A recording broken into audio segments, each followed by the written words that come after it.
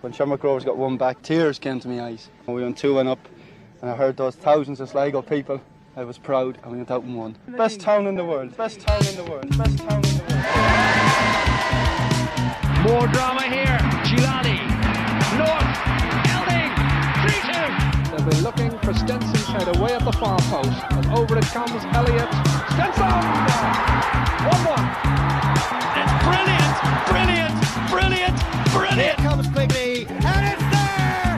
It's Sligo Rovers 3, St. Patrick's Athletic 2, and that could be the decisive moment in the title race. We will never forget this day.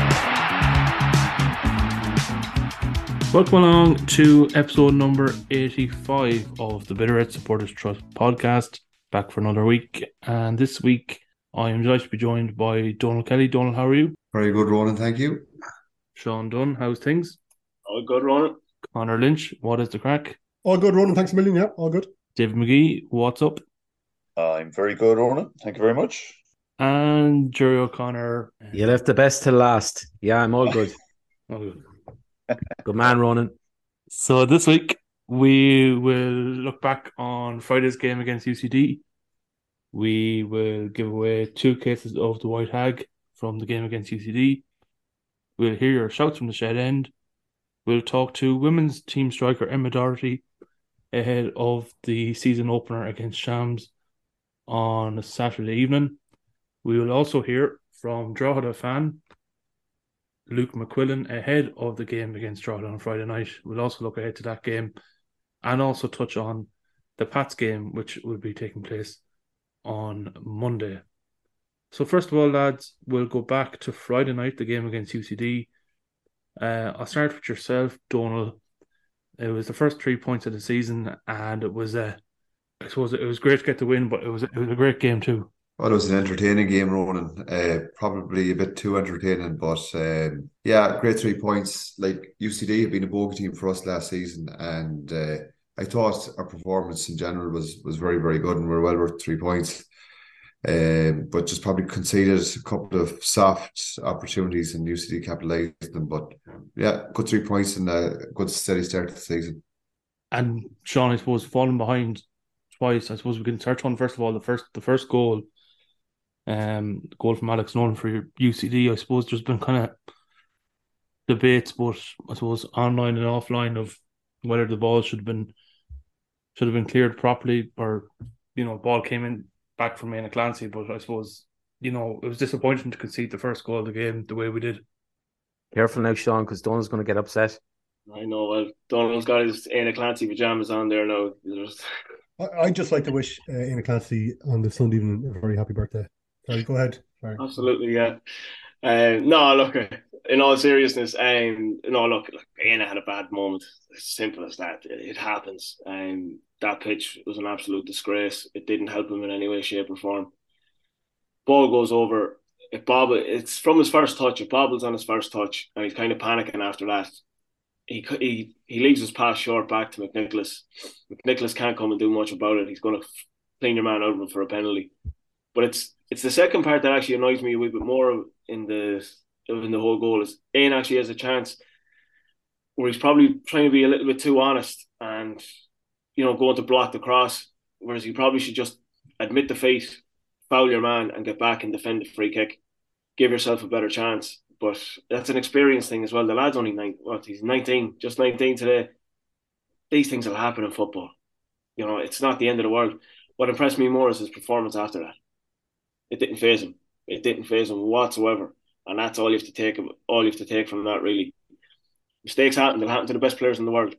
It's frustrating, but we'll get on with it. We had opportunities after that, but look, the 2 goals we give away really and truly were poor. But it's how we responded after each is the big takeaway from the game. Because even once we go 1-0 down, and it's so early on, and it's so frustrating in the game that I suppose everyone's expecting us to win and probably dominate from the word go. We didn't let our heads drop. No, there wasn't anyone screaming or shouting at anyone for making the mistakes. It was just get on with your job. Again, the exact same as what we done against Shamrock Rovers when we conceded. Right, hit the reset button, start the game, just get on what the game plan was, get on with our job and get back at it. And we went on and we dominated the rest of the half. and we were unlucky not to be probably winning going in at half time. But no, just look. Obviously, everyone wants to get their 2 cents in here on the first goal, but that's my takeaway on that one anyway. You give me a right to reply there, Shaun, yeah? No, just on the first goal for me, I just thought Luke should have clean man and ball. He hesitated. The ball was there. It looked to me to be a 50-50 ball. I would much rather see Luke just clean everything out in front of him and solve whatever the short back pass. But anyway, look, that's But the fact, Donal, the fact that it was a short back pass, like if it was let's say if that ball was a heavy touch from an incoming striker, uh, Luke would probably, I would say he would have been quicker to attack the ball, so to speak. But like, I'm trying to, the fact that it was a short back pass kind of mitigates slightly, because you're straight away you've got a little bit of thinking to do. Well, first of all, you're like, shit, this ball is short. You know, it's just slightly different than if it was a heavy touch. I understand what you're saying, Conor, right? But for me, like you said the word think, there should be no thinking. The object there for the keeper is, if you're thinking, it's milliseconds that you're losing there. It's a 50-50 ball. Even if it was 60-40 to the attacker, to me, the keeper always gets the benefit of the doubt. So the keeper has to clear the ball. If once he makes contact with the ball, he's worst case scenario, he's getting a free out, and that's it, mission solved. But no, to me, I think Luke should have, obviously it was a poor back pass. There wasn't enough weight in the ball, obviously, but to me, it was a 50-50 ball, and I thought Luke should have done better there, personally. I think though, as well, as look, we are making mistakes, but we're getting away with it, which is the main thing. So like, the likes of Shamrock Rovers are making mistakes through disciplinary reasons, and they're not getting away with it. So I suppose for the likes of Aina, the likes of Luke, and even maybe for the second goal where we're kind of caught high up the pitch in terms of the right back position, where they're looking to pop it in behind. These are all things that, you don't always get the chance to learn from and get away with. So for me, that's a huge positive. I think the lads will only learn from that, and we'll be cuter going forward. And I suppose the lads mentioned the response there, David. How impressed were you that, I suppose, like Shaun said there was no one that was bollocking, there was no one giving out. It just remained calm, and the fact that, like, Matt had got his goal, but the ball in behind from Frank, it all kind of came from calmness on possession, and just we got the goal, and that settled things down even more. Yeah, I mean, we dominated the game pretty much from start to finish. Look, fair play to UCD. You give credit where it's due. They punished us for our defensive errors.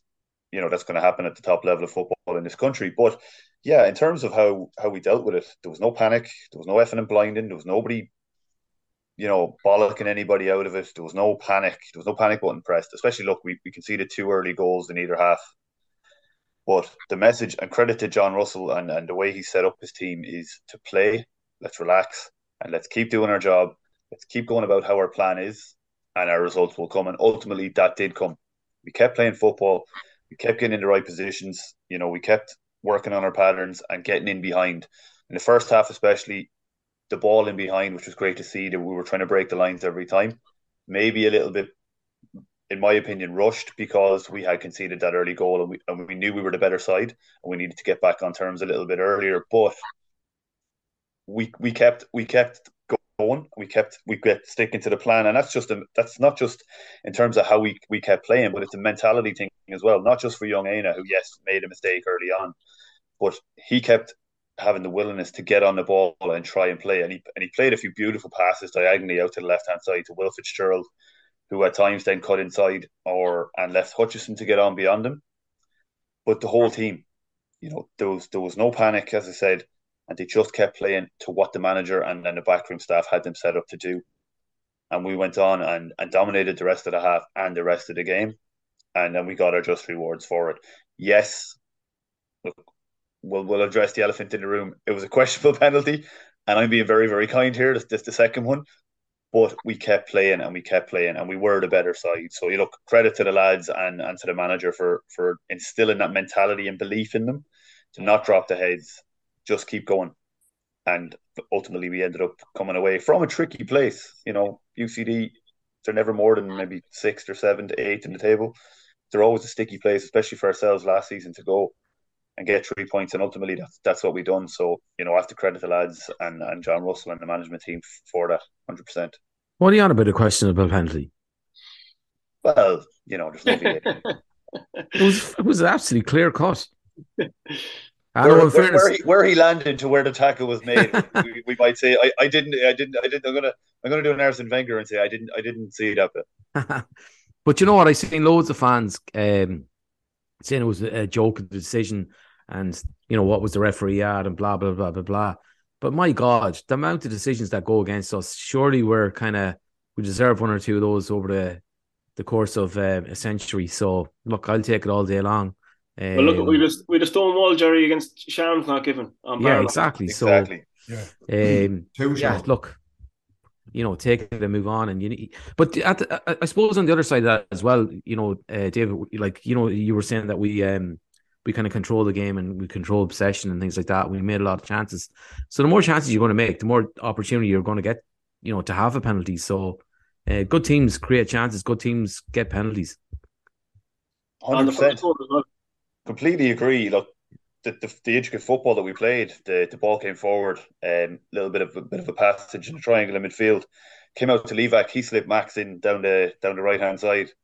Obviously, we all know Max is left footed. He cut inside and had a really, really neat finish. When I expected him to go across the goalkeeper and done everybody, including myself, when he slotted it in that little the bottom left hand side or the bottom left for the keeper. And our right looking on the cameras, it was a great finish and fair play to Max, because I know we were all looking at him to be a little bit more clinical and a little bit more direct and to be the finisher that we all, I think it's fair to say, believe that he can be. And he took that goal really, really well. And that was a result of some really nice, intricate football. Shaun and Conor didn't believe that, though. Couldn't believe what? that he'd be a clinical finisher.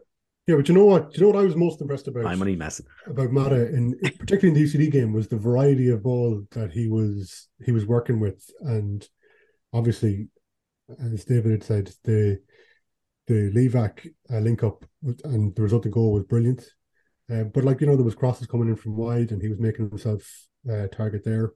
He's really flexible in the type of ball that can go to him, which is exactly what we need if we're going to try and keep the opposition guessing. I suppose that was something that really stood out to me about him. And hopefully he was always in Keena's shadow, and hopefully we see and no better. Hopefully we see him push on. But to get 3 goals in a game with that so early in the season is just. I mean, you couldn't have asked for a better start to the season for him. And that first goal as well, you go back to Russell when he was chatting to us before the season started and about his style of play, aggressive, high energy, quick moving football. That first goal is everything about that. It starts, Browning and Levac harass the UCD player on the ball. He gives away possession, and then Levac, he's on it, and it's one touch straight into Barlow. Barlow's one touch straight on the return to Levac. I think Levac has 2 touches of the ball, and it's in at Mata's feet and in behind. You can't deal with that. If you're moving the ball around like that, teams are going to struggle because the movement then is perfect. And as Conor says as well, for Max Mata, the way he makes that run in behind the centre halves and just into that space where Levac's playing the ball, it's absolutely superb. He gives himself that time and space with the runs, and then his touches, as David says, shifting it from right to left. It's exceptional striker work. I suppose I probably didn't think he had that in his locker that much, but I think, as Conor made a great point there, that probably been in Keena's shadow a little bit. He stepped out now, and now he is the main man. Maybe he's not wearing a number 9 jersey, but he is the main man, the main number 9. And I think you're seeing that because his confidence throughout that game it's incredible. Myself and Donal had a bit of an argument about the first goal, the disallowed goal. There's millimeters in that, even though Donal did come around to agree with me that I was right, saying that he was offside. but on another night he could have 4 goals, and absolutely, yeah. That's an exceptional game of football, Yeah, but again, he's playing up top on his own, and he's ragdolling centre halves. They don't know what to do with him. He's dragging them left, right, and centre. He's he's all over the place. But what I'm so impressed with is he chases dead balls. He doesn't give up on anything. He will make a run for any, like, even, I don't want to go too far ahead of us, but for our penalty, the first penalty that we win from Hartman, that comes from, it's a ball in from Pineacker, and Max chases it down, wins it, and it basically wins it on the touchline, and just plays a lovely little pass back to Hartman that allows Hartman to play into the box, and then he chips it up, and obviously hits your man in the hand, stonewall penalty. But again, it's coming from Max working hard for the team, but being creative when he's on the ball. I can't really remember too many times in the game where he actually gives away the ball. He's very intelligent on the ball. He's similar enough to the Shamrock Rovers performance. And the other thing I'd say about it as well, like if you signed, say Matt is signed in the preseason, you'd never seen him playing before, right? And after the two performances that he put on, you'd be like, oh my God, who have we signed? This guy is unbelievable. Yeah. Do you know that kind of way? Yeah. Which is unbelievable. Like he's like a brand new player, and he's obviously worked a lot in preseason in terms of physicality and touch and things like that. Like where one of the biggest criticisms that we would have had of him in the past was that his the ball was bouncing off him, he wasn't taking it in and laying it off and things like that. But he is now. He's the full package. Like, in fairness to him, and long may it continue, and there's no reason why not. You could be in a situation here. Sorry, Ronan. Just on Mata is like we had it before with Owen Doyle. Owen Doyle was there and he was playing right midfield and stuff like that. And people were like, "Yeah, Doyle, you're a good player, decent player, can do a job for you." Then all of a sudden, he became the main man, and he was the one who says, "Right, we're relying on you now," and he stepped up to the plate tenfold. So you could be looking at a situation again here. We are giving Mata keys to the kingdom. There you go. You're the main man. You're the number 9. And here. Yeah. And I know everybody gets carried away when a striker scores a hat trick, but like aside from the goals, like his performance was exceptional. And everybody's out. When you're watching football on TV and someone gets a goal off their arse and the co-commentator gives him the man of the match because he got the most important goal or he got the goal. But like with Max Mata, like his all round play, aside from the hat trick, was just so good and so enjoyable to watch. And I think like himself and Ola Fabi as Bose are definitely the two standout strikers in the league this year at the moment. So and in the same mold of player as well, Gerry. What's that, Shaun? In the same mold of player. Yeah, absolutely. Yeah. There of unpredictability about him as well, I think, because judging from the UCD game, he was trying to get in behind, and then he was holding it up, and then he was laying it off, and he was spinning. It was a complete enough performance. Yes, he scored 2 penalties, fantastic, and he scored another. This first one was a cracking goal, but you didn't know what he was going to do. Was he going to come short and take a touch and let others get beyond him, or was he going to go on? Was he going to be the lead man, the front man, and people going to fill in behind him? He was really, really good in that aspect, and like that, watching the game a second time, it was just a case of Jesus. He seems to be embracing that responsibility of being the main man, as Shaun said, not in the number 9 shirt, but being the first choice striker at the minute, and it's Stefan's job to try and oust him out of it, which is, it's great for competition. But he's doing stuff that, like, as you mentioned there, David, is defenders don't know what to do with him. Like, is he going to go in behind me? Is he going to lean up against me? It's kind of like, he knows himself probably what he's going to do, but I suppose it's all about making the defender guess half time. And I suppose that's what drew the penalty, if we can go on to that, lads, like that. The defenders are, geez, where's Mata gone? Like, next thing you know, it's a penalty. And he's quite unassuming too in terms of his stature. Yes, we know he's a big, tall, rangy guy, but he's very, very physical. He's not built like a brick shithouse, but he's a big, tall, rangy guy, wiry guy, and he's a lot stronger than he looks. And he can move. As he said, last week against Shams, he bullied the 2 defenders off the ball like they weren't even there. And, credit to him, because we all want him to be that bit more clinical, and he's definitely done it against UCD. So fair play to Max. But it just shows as well, though, I suppose, like, playing men's football. Like, Max could still be in New Zealand and maybe not playing to a really, really high level, where he's come in here, he got he got last season under his belt, and now he's the main man. He's really, really thriving. So, I think as a club, that's a really, really big selling point to attract players, in that we give them the platform to come in and progress their careers, and they're given that opportunity. So, like you go back, you had Kenny gets to move to Celtic, you've got Keena gets to move to Cheltenham, Max, if he keeps going on the way he is, like there's going to be, Gary Rogers will have to be locked out of the Showgrounds, or whoever the case is looking after him. So, it's such a great opportunity and such a great platform and such a big selling point for the club. So, and also from the club's point of view, the fact that Radoslavovic, Bogdan, there's competition. There's attacking players there who we haven't really seen yet. So you have to. So there's also that's, I'd say, in the back of everybody's mind in the squad now that we have, fingers crossed, quality there to keep driving the standards, because that'll be key, But the whole, in fairness, like I know you're kind of singling out Max Mata, but like the whole attack and play of the team, even from the full backs, has been excellent. Like Mata's going to get an awful lot of chances this season, and I don't think it's not just solely down to him. I just think like there's so many kind of intricate movements, and like there's the full backs are willing to kind of bomb on and kind of create space, pull fellas out of position, stuff like that. There's a lot of moving parts to what we're doing, and it's working for us at the moment. So it's exciting to see. And as you say, Conor, like there's still more to come. Like we still have a couple of players that haven't kind of fully featured yet. So like for me, I think there's plenty to look forward to. But Max is a bit of a catalyst that's kind of, I suppose, that's linking a lot of that together. But yeah, no, happy days. And go back to, lads, certain parts of the game, like the UCD went 2-1 ahead in the start of the second half. It was down that right hand side, Shaun. Yeah, we're caught badly, Ronan. We're caught very badly. Bramvac is too high. Like it's a lump ball down into that channel. Like there's no style to it or anything. There's no style or grace, or you can say, oh, it's a brilliantly worked goal from UCD. It's not.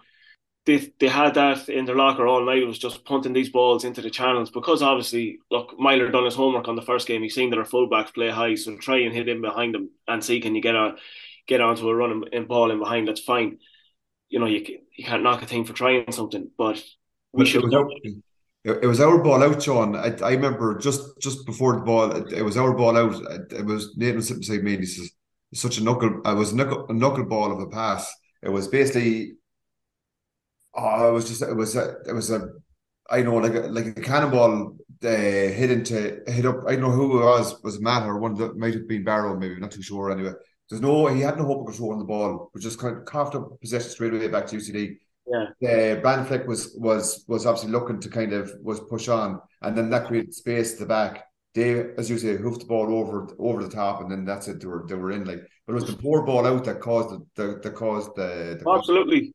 It was originally, and they just played the ball across, and I think it's actually Jack Keeney that plays the ball in behind, and but Bramvac is too high. But the annoying part of me, and there just needs to be a little bit more organisation between the two of them, was Nando actually goes over to make the challenge. So Nando goes across Clancy. That should never happen with your centre halves. Your centre halves should never be crossing over each other like that. One goes, the other stays, and they have to communicate properly. As Nando goes by him, that takes Clancy's eye off the runner. So the runner is in behind Clancy. He doesn't see him, and he's just left there to have an open pop at goal, basically. And that's really, really poor defending all round. Like, it's a mess all round. And Hutchison, obviously, look, he's not in tight enough. You can't blame him on that. But the three boys there, they've had a nightmare between them. And that's panicky. That can't happen. Look, it didn't happen against Shams, really. It didn't happen much throughout the game in UCD. But you can't have moments like that. You've got to be more mature. You've got to be more switched that. You can't just go chasing balls wildly. Yeah, I think you're bang on the money there, Shaun, 100%. But I suppose, look, as you said earlier on, we made the mistakes we made were quite clear. But at the same time too, we got away with it, and we've got time to work on it and time to learn from it. So that's, I would take that positive from the game.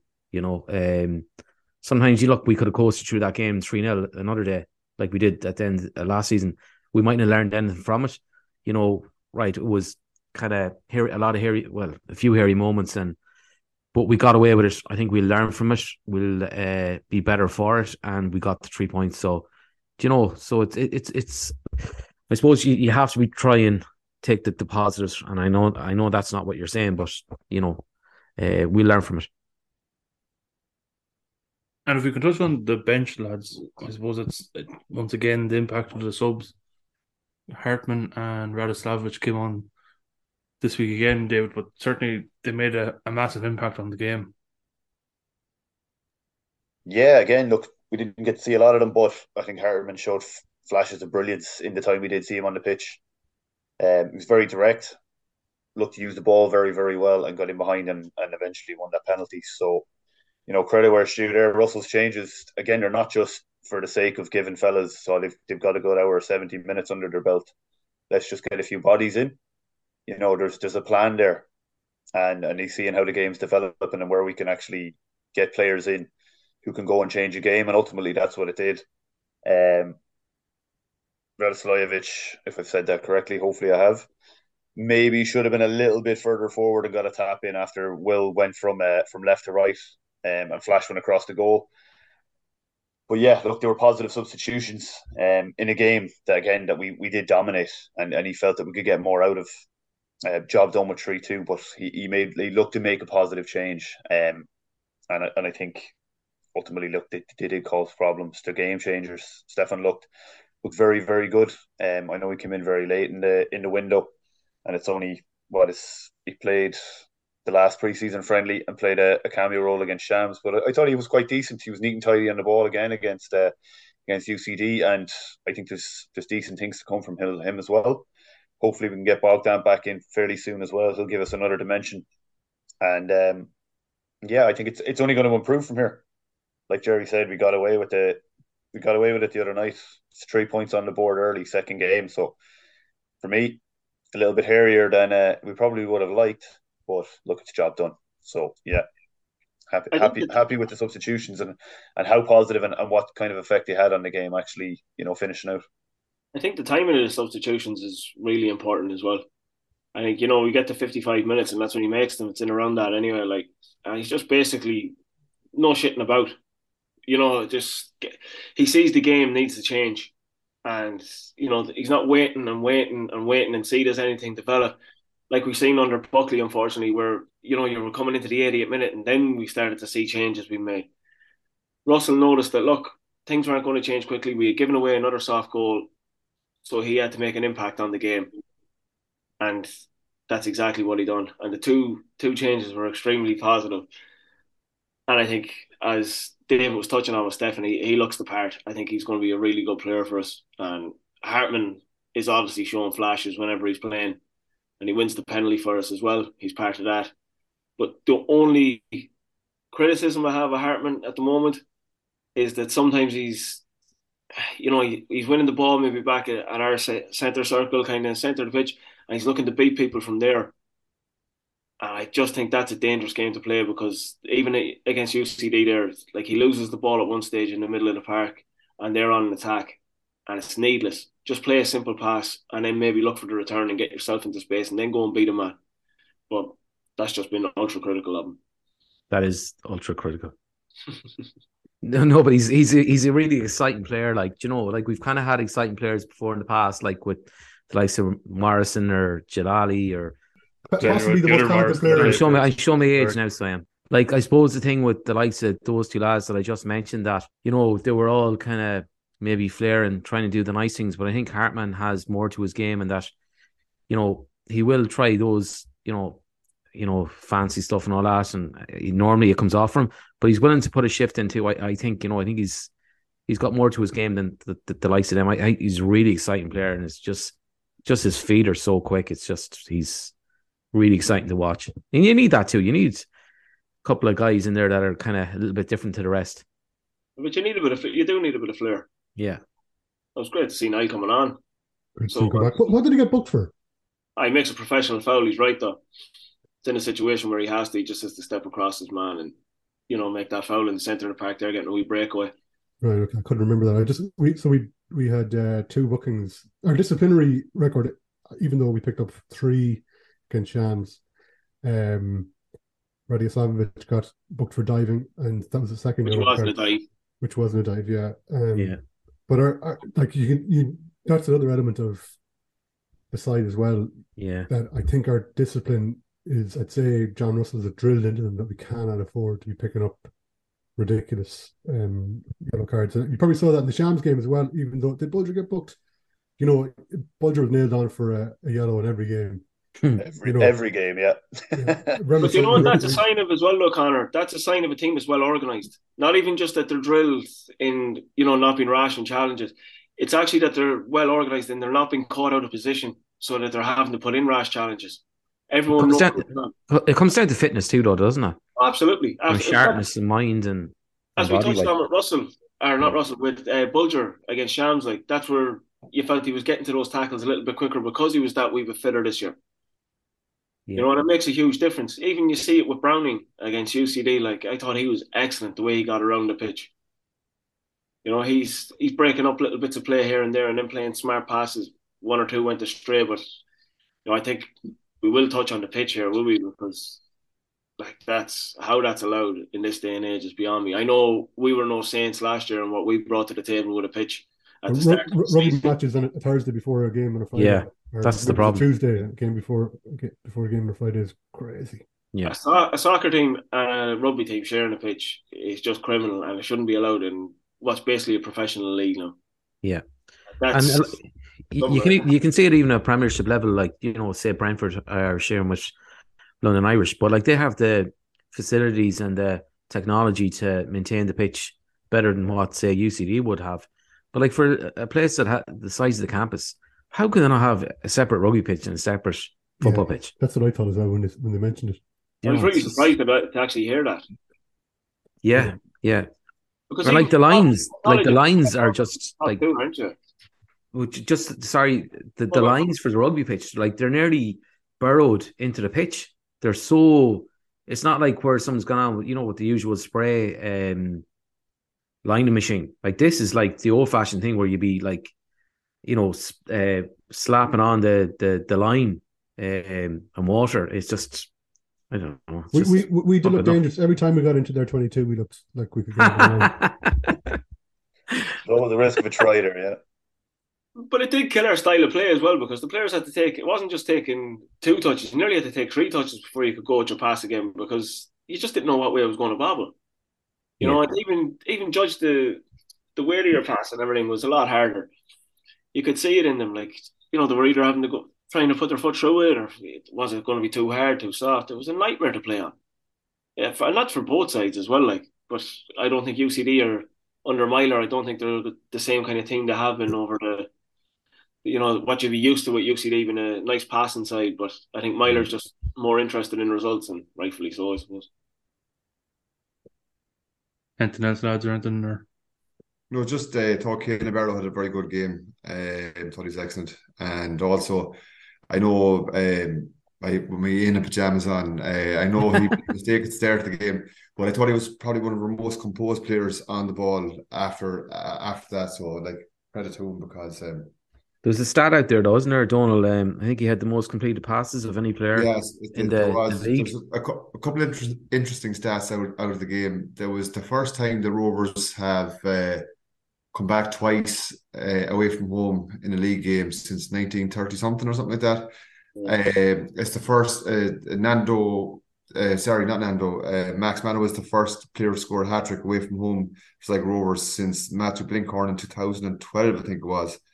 And it's the first time we've got 3 points away from home from being from a losing position, I think, since the 70s or something mad like that, or something crazy anyway. So it just goes to show the mentality of the team. So it was great to see that, and it was interesting to see those stats too. Yeah, it was actually I was watching the Carabao Cup there earlier on, and just the match analysis after the game, and Roy King was saying about, look, they look like a happy bunch, and they were talking about how Den Haag was making the right substitutions at the right times, and guys that were coming onto the pitch were making an impact. And there's definitely a correlation between the two in terms of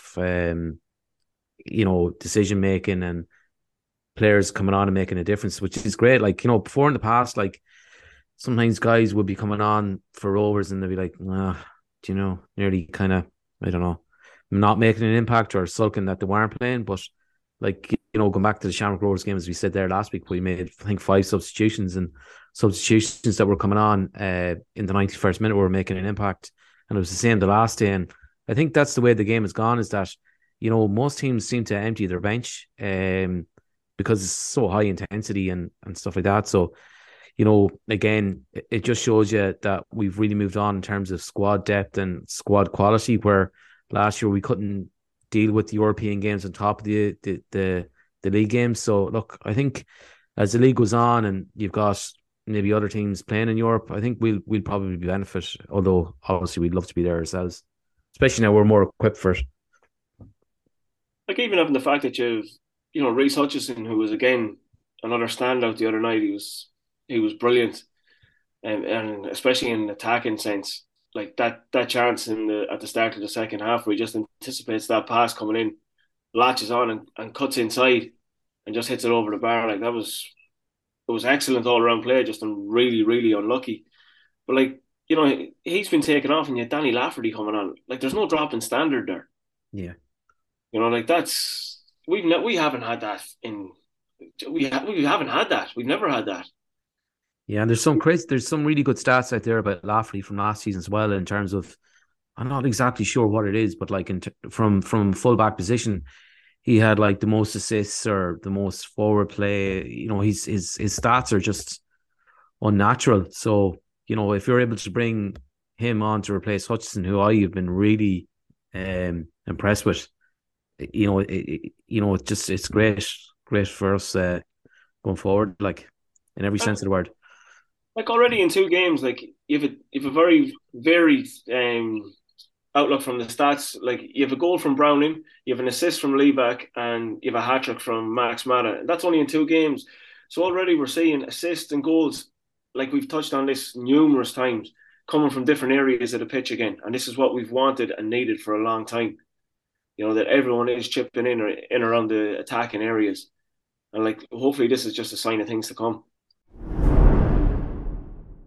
Right, time now to give 2 cases of the White Hag. David McGee, you were in charge of your scorecast this week, and we have 2 lucky winners that'll get some White Hag goodness to their doorstep. Absolutely, yeah. So we had over 150 entries across all our social media platforms. So shout out to all the Bitterhead fans out there. Thanks a million for your engagement and interacting. We know you're there every week or watching every week. So we have 2 winners, as you said, Ronan. We have got Tina Flynn and we've got Damien Gannon. So get in touch with us across our social media platforms of where you've entered, and we will set you on the right path to getting your case of White Hag. And we'll have 2 more cases for the Drogheda game on Friday night, and then 2 more cases for the Pats game on Monday night as well. Yeah, absolutely. Now, after the game against UCD, we asked for your shouts and a shout-in via WhatsApp voice note, and we can hear those now. This is Shaun from America. What a game. Went to UCD, came away with a big win. Team we generally struggle with, but it's a great win. 3 points. Gifted them a couple of goals, but the heads never dropped.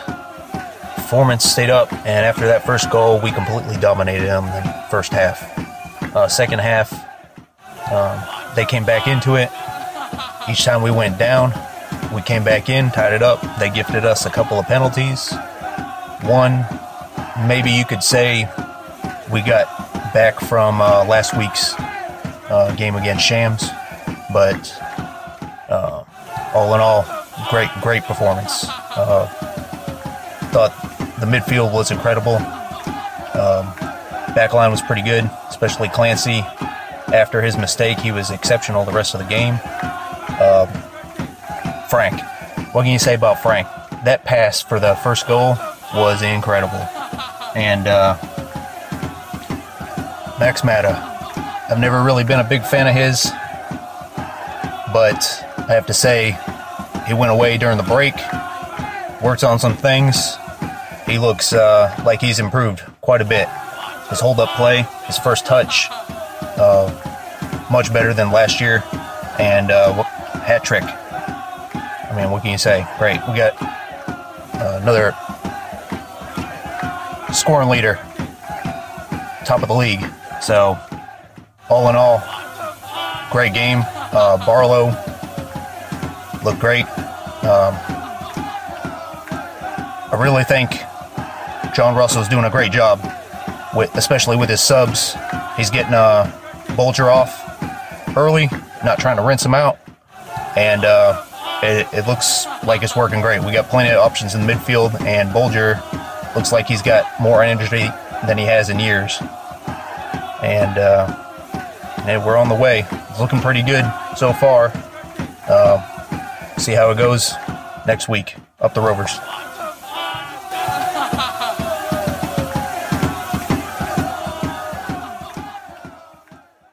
That's your shouts from Shed End. Don't forget, after the game against Drogheda and the game against Pats, you can get them in on a WhatsApp voice note on 085 815 9767. And as well as that, if you have any topics you'd like us to cover, or you have any questions for us, just feel free to let us know, and we will do that also. Oh yeah, we got a message in from Spooky. He messaged us via WhatsApp, and he was giving out about he tends to sit on the first row of seats on the railway end, and he's very unhappy with the amount of traffic moving left and right. A lot of younger people, younger fans who are blocking Spooky's view. I don't know what we on the podcast can do about it. Maybe you could sit a few seats further back, Spooky, or get one of those kind of those binoculars that have raised. They've got those kind of the eyesight on the other side, like a periscope. Periscope, exactly. Yeah, a periscope. Or you could roar at the young ones walking by. roar at them really. Like Father Jack or something. Make a real scene, that's another alternative. Or alternatively, the Showgrounds or the Sligo Rovers committee could look at kind of digging a trench there behind the goal. So you see, on the TV you just see the heads bobbing by just above the advertising hoarding. Yeah. Thanks for the message though. All the same, Spooky. 085 815 9767. Just to mention as well, if you don't have to use the WhatsApp number, you can email us. You can email us podcast@borst.ie. I think the trench is the best. Trench, yeah. So delighted to say now we are joined by women's team striker Emma Doherty. Emma, first of all, you're very welcome along to the podcast. Thanks very much. Delighted to be on. So Emma, season starts on Saturday against Shams. I suppose first of all, are you looking forward to it? Yeah, I'm really excited, especially with the pre-season we had as well. I'm buzzing now. I just really want to get going. I suppose last season, it was the first season in the league. How did you find that first season yourself? Was it I suppose tough at times, but then you could mix it about a few times?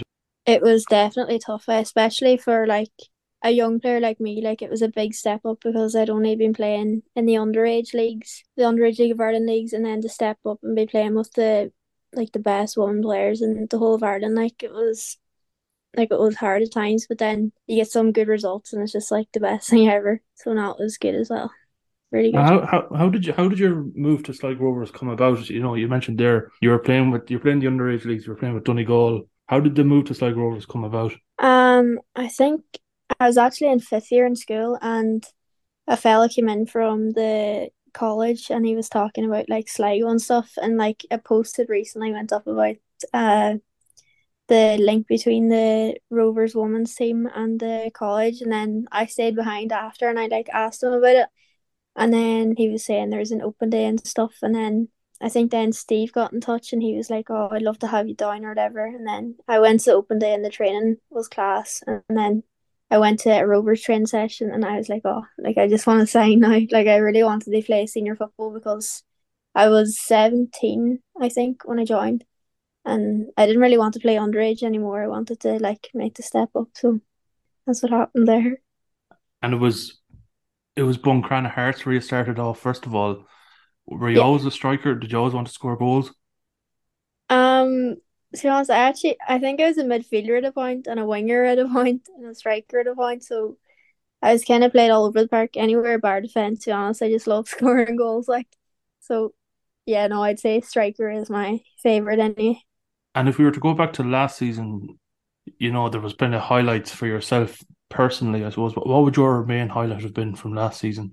My main highlight would probably be beating Wexford or beating Shells. Like, the feeling after them games was amazing, especially because it was only our first season. Like, and I don't know, we just gelled so well together as a group, and then just to finally get the reward of it was class. I think, Emma, those you could see in a couple of the performances during the season, like definitely the team spirit amongst yourselves is absolutely fantastic. Like, it's definitely the game against Shelburne was like, I was lucky enough to be there. There's a crowd of young girls behind me, and the kind of really generated. It was a great atmosphere at the game, on the day.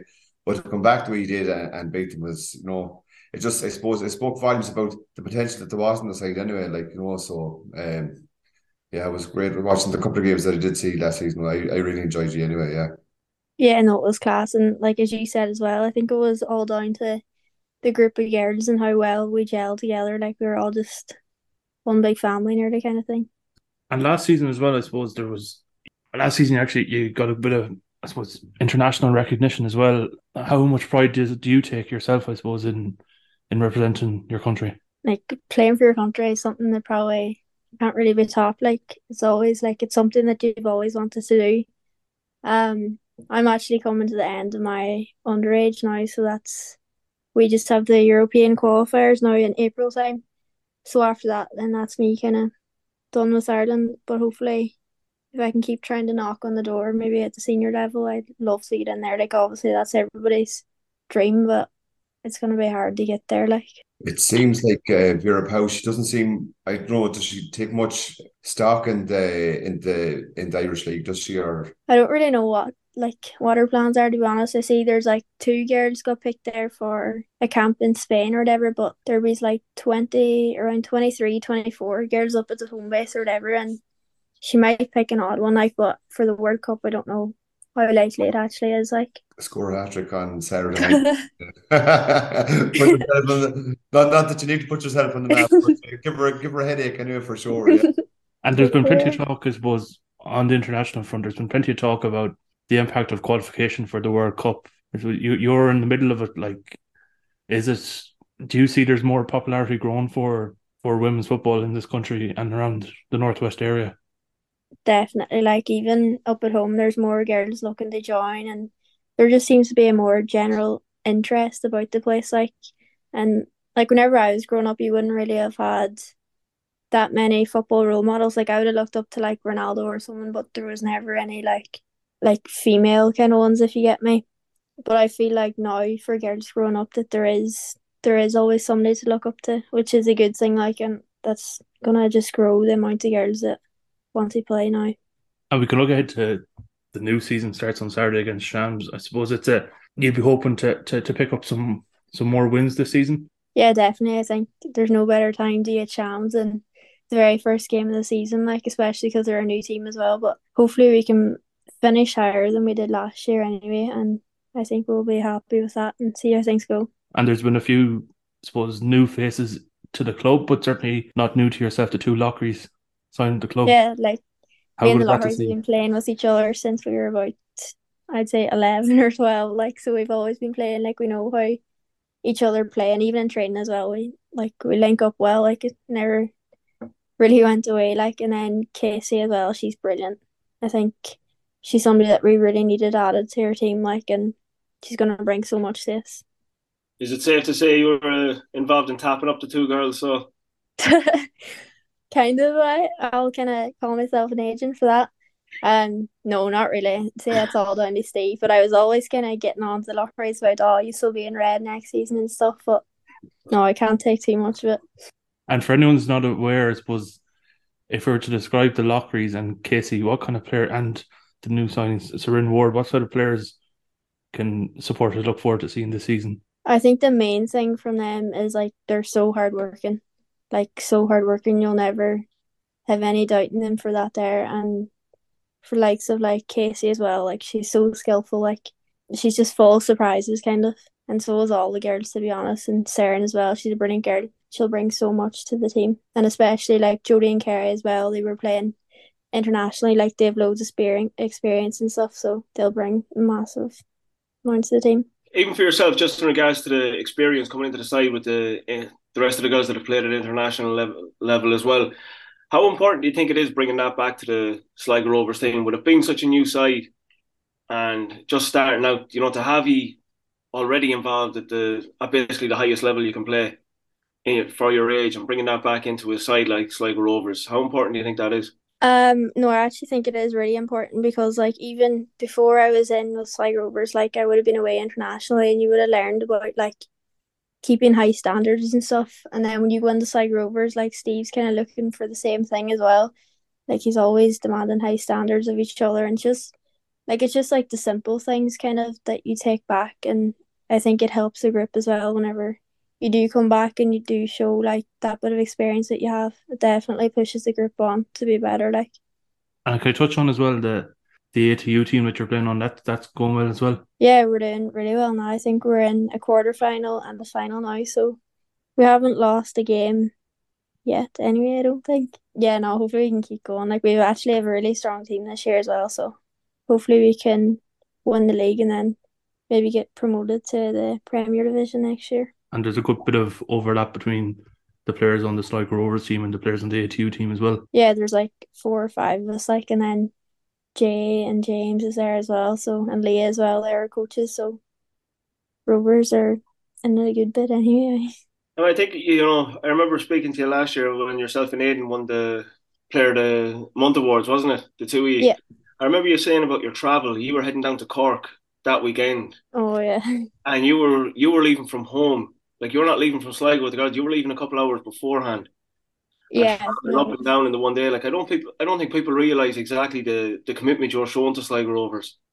No, yeah, it is massive. Especially, it's not so bad this year now because I'm actually living down here. But I was just saying there that like last year I would have been traveling 2 hours. Like I wouldn't even have got home from school and then going straight to training and then come maybe back at like 12 o'clock, and then every home match is an away game kind of for us, like up in Donegal. But it's a lot easier now anyway with college and stuff. But it was such a big commitment last year, especially with school and the leaving cert and stuff as well. It was massive. And how have you found that now so far? Obviously, you haven't kicked into the season full gear yet, but even throughout pre-season and stuff, has it been a little bit easier on the body? It's been so much easier. Like I remember coming home like from training and getting up at 7 in the morning for school, and I'd be late half the time because of training the night before, and I'd just be so tired. Like I think the travelling takes it out of you more than anything, but no, you notice a massive difference now. Like I only have to walk across the road for training. Like it's so handy. So what you're saying is we can expect an extra 10 goals on your return as well. Saving all my energy now. Hopefully. The best of luck, Emma. We're really looking forward to seeing you do your thing, and no doubt you'll be doing us proud all season long. And I say, hopefully, I really do hope that you score 3 against Shams on Saturday evening. Thanks a million. Thank you. Hope so as well. Right, we'll look ahead now. There's another game to look forward to this weekend. On Saturday night at 5 o'clock in the Showgrounds, the women's team kick off their season at home to Shamrock Rovers, who are new to the league. David, I suppose Shamrock Rovers they're an unknown quantity, but I suppose we're speaking from a Sligo Rovers perspective. There's a few new faces to look forward to seeing at the Showgrounds on Saturday evening. Yeah, absolutely, Ronan. It's great to have it back. The women's team were really, really good last year. Many will say they overachieved, but having watched a couple of the games, they played some really good stuff, and Steve had them looking really, really good. Played some good football. As you said, they were an unknown quantity, but they've kept the majority of their squad, which is great for continuity. The familiar faces have got to know each other. Emma Hansbury's back. Obviously, we've got a number of graduates. Emma Doherty, who's been on the pod this week as well. Pixie O'Hara's back. You've got an exciting prospect in Alice Lilly coming through from the under 17s and 19s as well. So things are shaping up along with the new additions. They've got some obviously with the injury to the keeper last year. Jeez, I'm losing the name. Kirsten Sample. Kirsten Sample, that's the one. Obviously, Kirsten's moved on, so Aeneas Coyne has come back in, and we've obviously got Bonnie McKiernan in as well. So, look, some good competition there for Amy Mahan between the sticks. We've got Casey Howe coming in as well in an attacking sense, and we've got the two Lockeries coming in as well. So, look, a few new faces to add to what we already have. You know, we had a memorable win at home to Shelburne, who were in and around the Champions League, I think, at that stage, or in and around their campaign. So, yeah, I think it's exciting times for them. There's a fantastic academy there. Steve's brought a few through, as we mentioned, Pixie and now Alice Lilly as well, and there's a number that are still underage for that as well. So, yeah, it's great to have it back. I'm sure Steve and the ladies are chomping at the bit to get going. So yeah, bring on Saturday afternoon in Showgrounds. I suppose the men's team got the draw against Shams. That was a great result to get. But I suppose it is the first game of the season, so you could say it's easy to get up for. But I expect the fact that it's Shams as well. It's even more reason to get up for it. Yeah, absolutely. Look, it's the men got the Shams, and what a game to start with. Shams women's team are new to the league this year as well, and they'll be going out with a point to prove to show that yes, it's our first season in the league, but they have to come to us and they have to go and earn a result. And our girls have done that last year. They know what it's like to be the newcomer. They know what it's like to have that unknown quantity. They know what it's like to have people maybe doubt you as well. So I think both teams are going to be well up for the game. Shams, I don't know a hell of a lot about, I'll be completely honest, but I do know they have recruited a number from Shelburne. They have took a few in from Piedmont. So look, they're going to have brought quality in, but our girls are quality as well. They've got that year experience in the National League under their belt, and that's going to be massive to them. They know what's expected. They know the standards that are there. They know that the standards and the performance levels that are due to play in the National League, and no doubt Steve, Jason and the backroom team will have them right up for this game. And the additions are real quality as well. There's good competition for places there. So I think that's all going to be positive for the girls going forward this season. Ahead of the game against Drogheda on Friday night, we caught up with Drogheda fan Luke McQuillan. So I guess you're happy enough anyway with the initial start of the season, and particularly the draw against. Were you happy with the draw against Shamrock Rovers, despite the fact that they were down to 9 at one stage? Yeah, I suppose you could say if we were probably asked that at 7:45 on Friday night, would we have taken a point? I'm sure many Drogheda fans would have taken your hand off for it, but at the same time, when you look at the game overall, I think first half Shamrock Rovers they did look good. I was only looking at the team sheet before the game, and I was looking at the bench and who they have on the bench and who didn't even get on. It is frightening. It is scary. Then overall, I think they did create a lot of chances in the first half. Collie McCabe had to make a few good saves. And then obviously second half, I thought Drogheda were creating, but just sort of were lacking that sort of final ball. To get in behind or whatever, just that killer pass they were missing. And then second half, then obviously Rovers took an early enough lead in the second half, around the 52nd minute, I think it was. And then just from then on, I think the game sort of swung then, I think, towards Drogheda. And then obviously the red cards, I do think they were both red cards. I think they're just stupid tackles from both of their centre halves on yellow cards. You don't do it, you know what I mean? And I think they were both red cards. And then obviously Drogheda hit the post, eventually got the goal, and then even at the end, then I think they could have had a penalty. I really do think they could have had a penalty, and on another night maybe you get that penalty and you win the game 2-1, and suddenly then we're talking about a great 3 points. But look, overall I'm happy enough with the points, but at the same time you're nearly looking at it as if it's 2 points dropped, and I think that as well is shows how well actually Drogheda done in that second half. To be disappointed that you didn't actually come away with the win against the team who have been champions for the last 3 years. Are you in the likes of Rooney, Brennan, Dara Markey? You've got plenty of attacking potential. Are you looking for a stronger performance across the season this year than that of last? Yeah, of course. Of course we'd be great, but I think even last year they'd done really well. I think Brennan chipped in with a lot of goals. Dale Rooney as well got a few goals as well towards the latter part of the season. some important goals. He scored two crackers against Shells and Derry, two very important goals they were in the season. Then he scored one of the last games of the season against Finn Harps.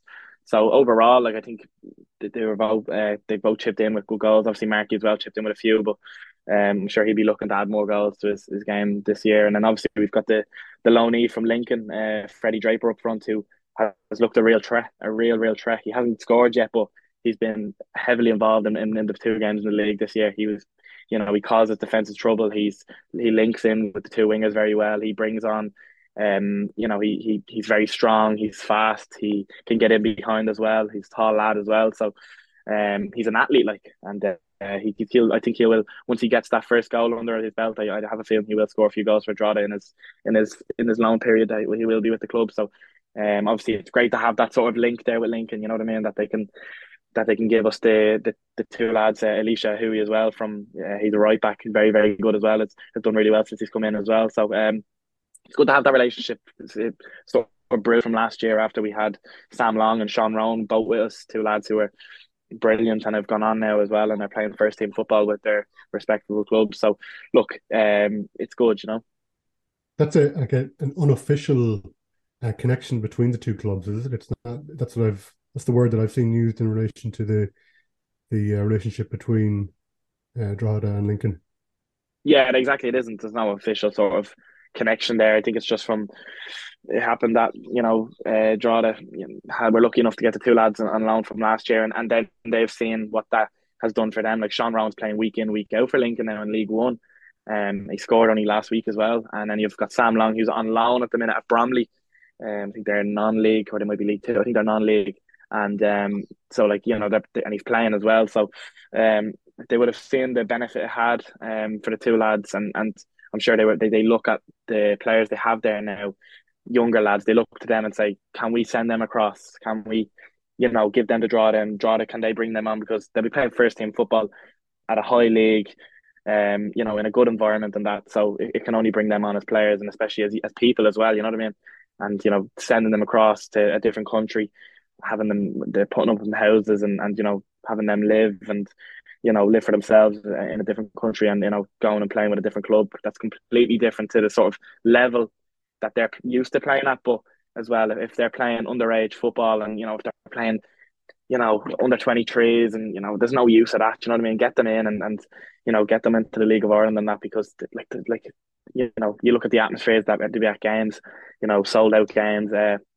Some of the players in the league that are coming in and they're going across as well. So they're looking at the league as a platform for their younger players that they can send across and draw it, and I'm sure other clubs as well will be looking at it as well. So ahead of Friday night, are Drogheda fans going into that game with a sense of confidence? Look, I think you can be confident from the two games that we've had so far, but you obviously have to be a bit cautious as well. I think Sligo are a good team. I think they've had a decent enough start. I know they obviously got a point against Shamrock Rovers, and then they came back late against UCD. So they'll be happy with the start that you have had, and I'm sure you are happy with what you've seen so far. I know there was a few hairy moments against UCD the other night, but look, you've got the win in the end. But look, I'm sure it'll be a good game. Hopefully another sold out, sort of sell out home end anyways, and hopefully that there'll be a good atmosphere in there, and we make it difficult for Sligo. Like, I think Sligo was a bit of a team that we struggled against last year. At home getting beat. I think they beat us actually 3 times, and we only drew once with you. So, I think you've had a fairly good record against us last year. So hopefully that they can use that as a bit of a momentum. And look, 2 different teams this year, obviously as well. So we'll see what happens Friday night. I think it'll be a good game though. Look, you've coughed up an awful lot of chances in your first 2 games this year. Has your style of play changed slightly? Obviously, Kevin has to deal with what he has. You're on a reduced budget and everything else. You're not going to have loads of flair players within the squad, so you seem to have gone a bit more direct. But defensively, you seem to be quite open. I'd actually disagree, to be honest with you. Look, I know you might look at the highlights and say that Drogheda have coughed up a few chances, especially against Shells. I thought they did. There was chances for Shells, that probably the Matty Smith one. I'm sure we've seen it everywhere on the internet. You know what I mean? It was a bad miss, but I think realistically, defensively we have been quite good, solid. To be honest, I think the 2 fullbacks have done quite well, and especially Conor Keeley at the back. I think he's been outstanding for us, absolutely outstanding. So I think defensively we have looked strong. I actually think it's more sort of going forward that we've looked a bit more, you know what I mean, like where the goals sort of going to come from. But there is goal scorers in the team. Ryan Brennan will score goals. You know, Dale Rooney will chip in.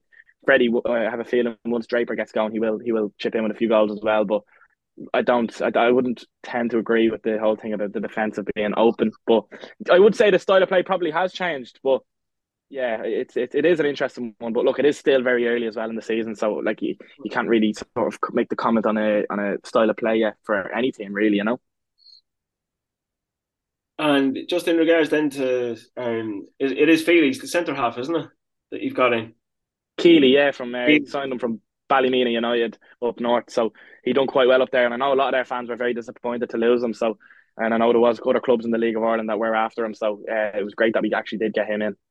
Yeah, I've seen one or two raving about him actually in his first. Very good. He seems to be really very impressive. very good. Yeah, very very good. He's very strong, big lad. Like he's not an awful lot gets by him, and you know I think he could have had a goal or even two against Shamrock Rovers the other night. He was actually ended up just going striker with, which is actually quite funny when you think about it. Like Drogheda having playing against Shamrock Rovers and our centre half going striker trying to snatch a winner. It's something I never thought I would have probably been saying at the start of the season. So look, you know what I mean. Football is a strange old game. Are you getting the same kind of bounce in Drogheda crowd wise as the rest of the league? Are you selling out? What sort of numbers are you getting? Yeah, the game the other night was sold out, and there was people actually coming up to the door looking for tickets on Friday morning, still looking for tickets. And I know there's a lot of people that were disappointed that they didn't get to the game, but I think you kind of have to be fast if you want to get to the games. I think it's great, obviously, to see. It's not just with Drogheda, and I'm sure all the other teams. I know you were sold out fairly early enough against Shamrock Rovers as well. So it's great to see. You know what I mean? The interest is there in the league, and I think with better infrastructure, better stadiums, all this, you know what I mean, we could really, you know what I mean, build this league up. But yeah, look, there definitely is a bounce, and the crowd's great, atmosphere is great. A lot of younger people coming in. It's really good to see, you know, especially the younger generation coming in, because they're what's going to be coming to the league, you know what I mean, over the next couple of years. So hopefully now we can continue with that, you know. What's the surface like in United Park? Yeah, look, the pitch is perfect. You know what I mean? The pitch is perfect. It is I think it's one of the nicest grounds. I think it's one of the nicest pitches in the league. Obviously, you know the ground, what it's like, lads. Like, you know what I mean? There's no sugarcoating it. It's not in the best sort of, you know what I mean, condition. But look, the pitch is perfect. You know, the groundsmen, they do such a good job on it. They actually didn't even let the lads train on it during pre-season at all. So obviously, look, we obviously have an actual training ground that Drogheda can train in, but because we're not obviously not lucky enough for that. But we have United Park that they do use, so they didn't even use that during pre-season. So you know the pitch is in perfect nick, and you know there's a game on it now tomorrow night against Usher in the Leinster Senior Cup quarter final. But I'm sure by come Friday it'll still be in good condition, anyways. What kind of team will you feel for that, for the Leinster Senior Cup? Considering you have a league game, yeah. Will you take that seriously at all, or just kind of for a load of young lads? I don't know. It's one I've been trying to put my finger on. I don't know. I think, look, you'll probably have a mix. There will definitely be one or two lads that didn't play on Friday that probably were disappointed not to play, that will play. One or two lads that have injuries, maybe it's a good opportunity for them to, you know, who are coming back from injury anyways, maybe it's a good opportunity for a few of them to jump in there. But it's a cup at the end of the day. I'm sure they'd be happy enough to win it, but I also think that they will feel they're fairly weak inside. But I'll be interested to see. I'd say you'll have one or two that might play from Friday, but I have a feeling that it'll be a lot of the lads who are on the bench from the game on Friday night. Finally, Luke, do you want to give us a prediction? I tell you what, lads, I think it's going to be a good game. I think I can see it going either way, to be honest. But I'll go 1-1. Right, lads, final part of this week's show. We'll look ahead to, there's two games to look forward to. First of all, on Friday against Drogheda, away from home, and then it's Pats at home, the Showgrounds on the Monday. Shaun, it's going to be two tough, difficult games, but I suppose we'll start with the Drogheda one. Luke was on about the threat that they pose, I suppose, but they're a dangerous side, but certainly we'll be well able to pick up the 3 points in Drogheda on Friday night. Yeah, it's something I think we should definitely be aiming for as 3 points. I think it's a very winnable game for us. As I said to Luke on it, like they have coughed up an awful lot of chances in the two games. I think in total it's 33 or something like that, something scary. So for an attacking side like ourselves, like we've shown we can create loads. So there's going to be opportunities for us there, but it's a case of we have to be clinical, because they do have experience up top, so they will take their chances when they come along, and they're going to be a threat no matter what. Kevin Doherty, his teams play for him. They'll work hard for him all day. They're an honest side, but there's going to be nothing fancy about them. So we just got to be switched on. We've got to be disciplined, and I think that we will, in fairness. And if we just cut out the mistakes, the likes of what we had against UCD, I think we'll be fine. I think we will get through it. We won't hammer them by any means, but I think 1-0, maybe 2-0. I think we should be okay. And David, like it's a tough place to go, but as we saw last year, that we're well able to pick up a result up there. Albeit I know it was a different team and there was a different manager for the 3-0 win, but certainly, as Shaun mentioned, the players are there to pick up the win. Yeah, absolutely. Again, you got to be positive going forward. Excellent performance and a point, and unfortunate not to take all three against Shams. Job done. Away to UCD. Early 3 points on the board is always going to be breeding confidence in the squad. As Shaun said, it's not going to be an easy game. It never is up there. They're always sticky. There's a lot of players coming in, and a high turnover of personnel on both sides. I fully expect us to have shored up a little bit. I think John will have done his homework on them, obviously, but will have done the work to capitalise on the errors that we made on Friday night against UCD. So yeah, I think it's going to be a very tight game. 1-0, maybe 2-1 to ourselves. Always got to be positive looking towards these predictions. So yeah, it's going to be a tight one, but I think we'll come away with 3 points. I love going to United Park. It's a horrible road over to it, but I love the kind of character, the ground, and the closeness to the pitch and stuff like that. So I think there'll be a big crowd travelling over as well. There's a couple of buses going and stuff like that. So we had a great crowd actually against UCD. It's about 300 to 400. So I think if we can bring that again, probably plus a few more, it'll be a great atmosphere. As in terms of predictions or anything like that, I'd love to see us keep a clean sheet. Really, really. I think that's the next thing that we need to look towards to keep a clean sheet. Having said that, I can see us probably winning 2-1, but I'd love to see us winning 2-0.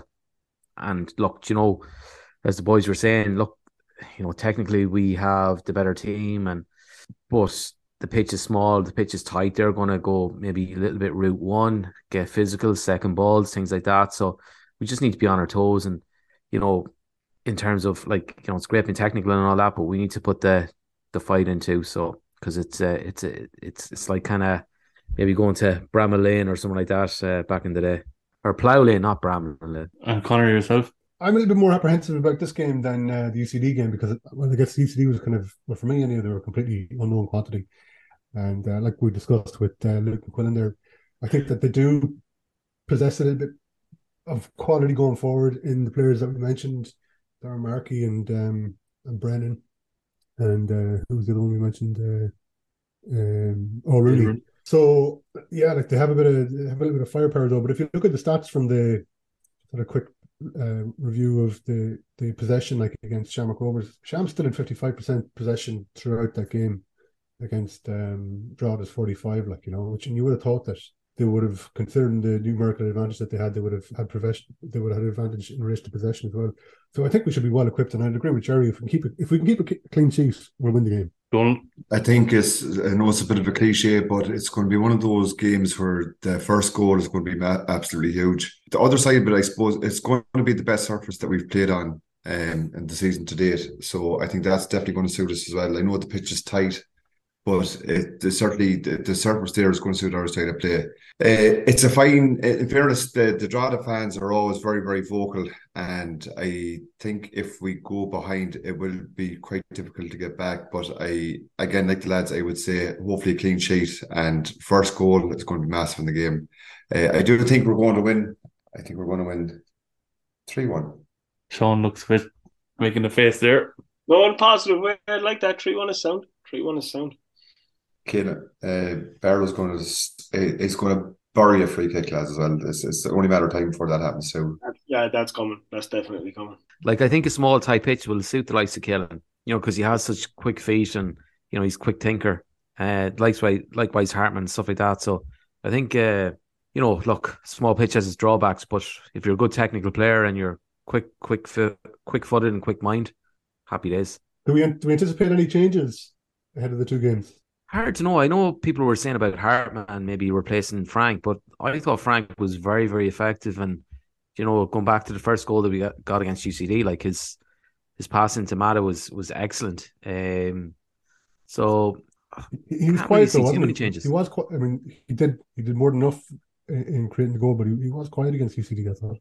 I thought the lad Norris at left back had a brilliant game for UCD on him. To be fair, he stuck tight to him and didn't allow Frank to get turned and actually get running at him. You know what I mean? He kept his back to goal a lot of the time, which doesn't suit Frank. But I thought the left back done well on him. But like that again, he is one of the biggest moments in the game with the assist. So that's what maybe takes. Sorry, don't go on. I was just thinking like Browning's in for some 90 minutes with Gerry Deegan playing in midfield for them. Like he's going to have his eyes open to the League of Ireland when he's playing against Athlone anyway. He's going to witness the dark arts, isn't he? Yeah, that's going to be great crack for him. But we've two. Born in Drogheda. There's definitely going to be a bit of competition with the two games so quick, like so. Yeah. And there's another game to look forward to as well, lads. It's the Pats game on Monday night.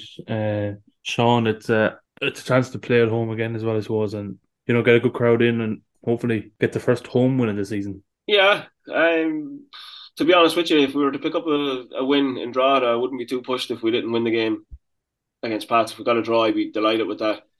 But I think that the result I'll be looking for there is all dependent on what happens in Drogheda. Judging off the highlights and stuff of watching the Pats games, they haven't been amazing, but they've got the results, and I think that's the big thing you have to take away from in the first two games. And when you see Owen Doyle scoring goals like he did, you have to be very wary of that. He's always going to be a threat. They have a good squad, in fairness to them. They've assembled a very good team. So hopefully we're getting them at the right time before they've gelled as well. It'd be amazing if we could get 2 wins in the next 2 games. That'd set us up brilliantly, but I'd be just as happy with 4 points as well from the 2 of these games coming up. Yeah, not a huge amount to add to that. Depending on how the game goes on Friday night against Drogheda. Take a win there, you take a point on Monday night. Ultimately, why not try and go on and be positive and add 3 more on against Pats. 4 points on the board like ourselves, not playing fantastic, but again have got 4 points on the board. So, if they're not firing on all cylinders, but they are getting the results without the performances, then that tells you a lot about that. But yeah, look, I take 4 points all day. Come Tuesday morning, I'd be quite happy with that. Absolutely. I think if we pick up 6 points though in the next 2 games, we're winning the league. Well, in our own heads, anyways. Jesus, Gerry, that's great. That's a double this year for Rovers. So happy days, because we're going to win the cup like we did in '83. So we're laughing. Yeah. Conor, you had a good point though earlier on about Pats. In terms of where they're going to finish in the league. I think they're going to be right up there. And I heard something interesting during the week as well in relation to Owen Doyle. Like, we kind of thought that, halfway through the start of last season, or halfway through last season, we kind of thought that we dodged the bullet because he wasn't scoring the goals that I think many people anticipated. But I learned during the week that he spent an awful lot of the start of the first half of last season traveling over and back to the UK, getting stuff tied up, obviously, with him moving back to Ireland and back to Dublin. But in the second half of the season, he was the highest goal scorer over the duration of the second half of the season, and he's already bagged one last week. So, Owen Doyle could be just, rearing to rip the league up again, So, I think they're going to be right up there. I think, Shams always have shaky starts to the season, but if they have a ropey season, I wouldn't be surprised to see Pats in second place, possibly behind Gerry. People always say about UCD are our bogey side, but I think our bogey side is St. Pat's, and not that we're better than them or anything like that, but we're normally kind of toe to toe with them. But even going back to like the likes of years and years, they always seem to get the one over on us. We could be third, they could be fourth, or vice versa, or fourth, fifth, and sixth. They always seem to get a result against us. It's a shame this game is on a Monday night. Yeah, shame such a absolutely. Big game is on a Monday night. It's an absolute, like, when you think about it too, like all the home teams that played on the first game of the season, they're all then their next game is like 2 weeks away on a Monday. Like such a momentum killer. Like it just you couldn't put a fixed set of fixtures together that could be more detrimental to momentum in terms of the teams that played at home first. Like it's just so stupid. Like there's no reason at this stage of the season to be playing Monday night games.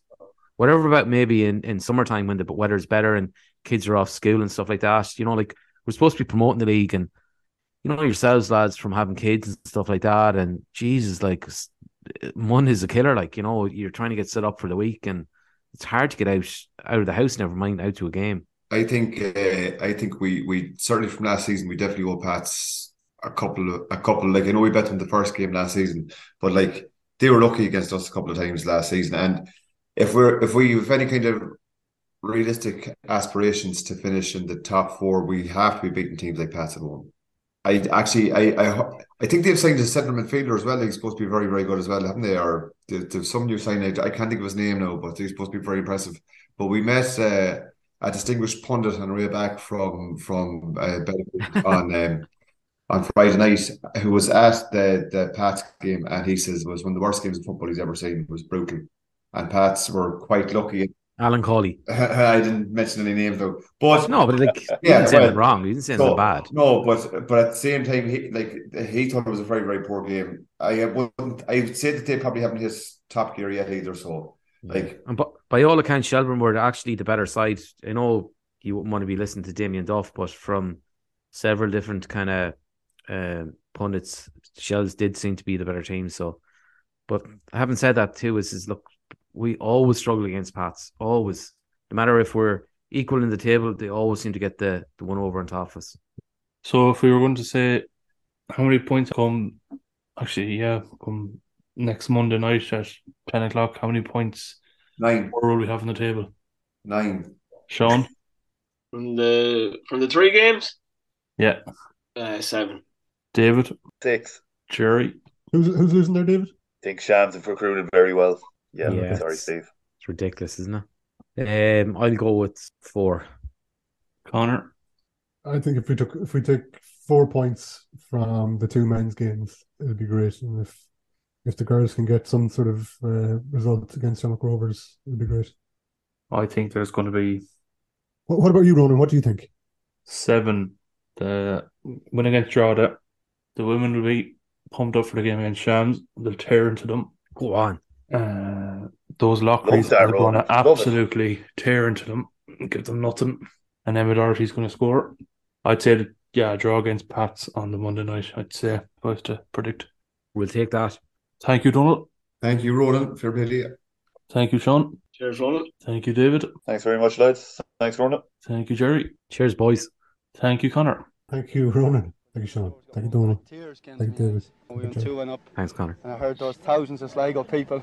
I was proud, and we went out and won. Best town in the world. Best town in the world. Best town in the world. More drama here. Chilani. North. Elding. 3-2. They'll be looking for Stenson's head away at the far post. And over it comes Elliott. Stenson! 1-1. It's brilliant. Brilliant. Brilliant. Brilliant. It comes quickly, and it's there! It's Sligo Rovers 3, St. Patrick's Athletic 2, and that could be the decisive moment in the title race. We will never forget this day.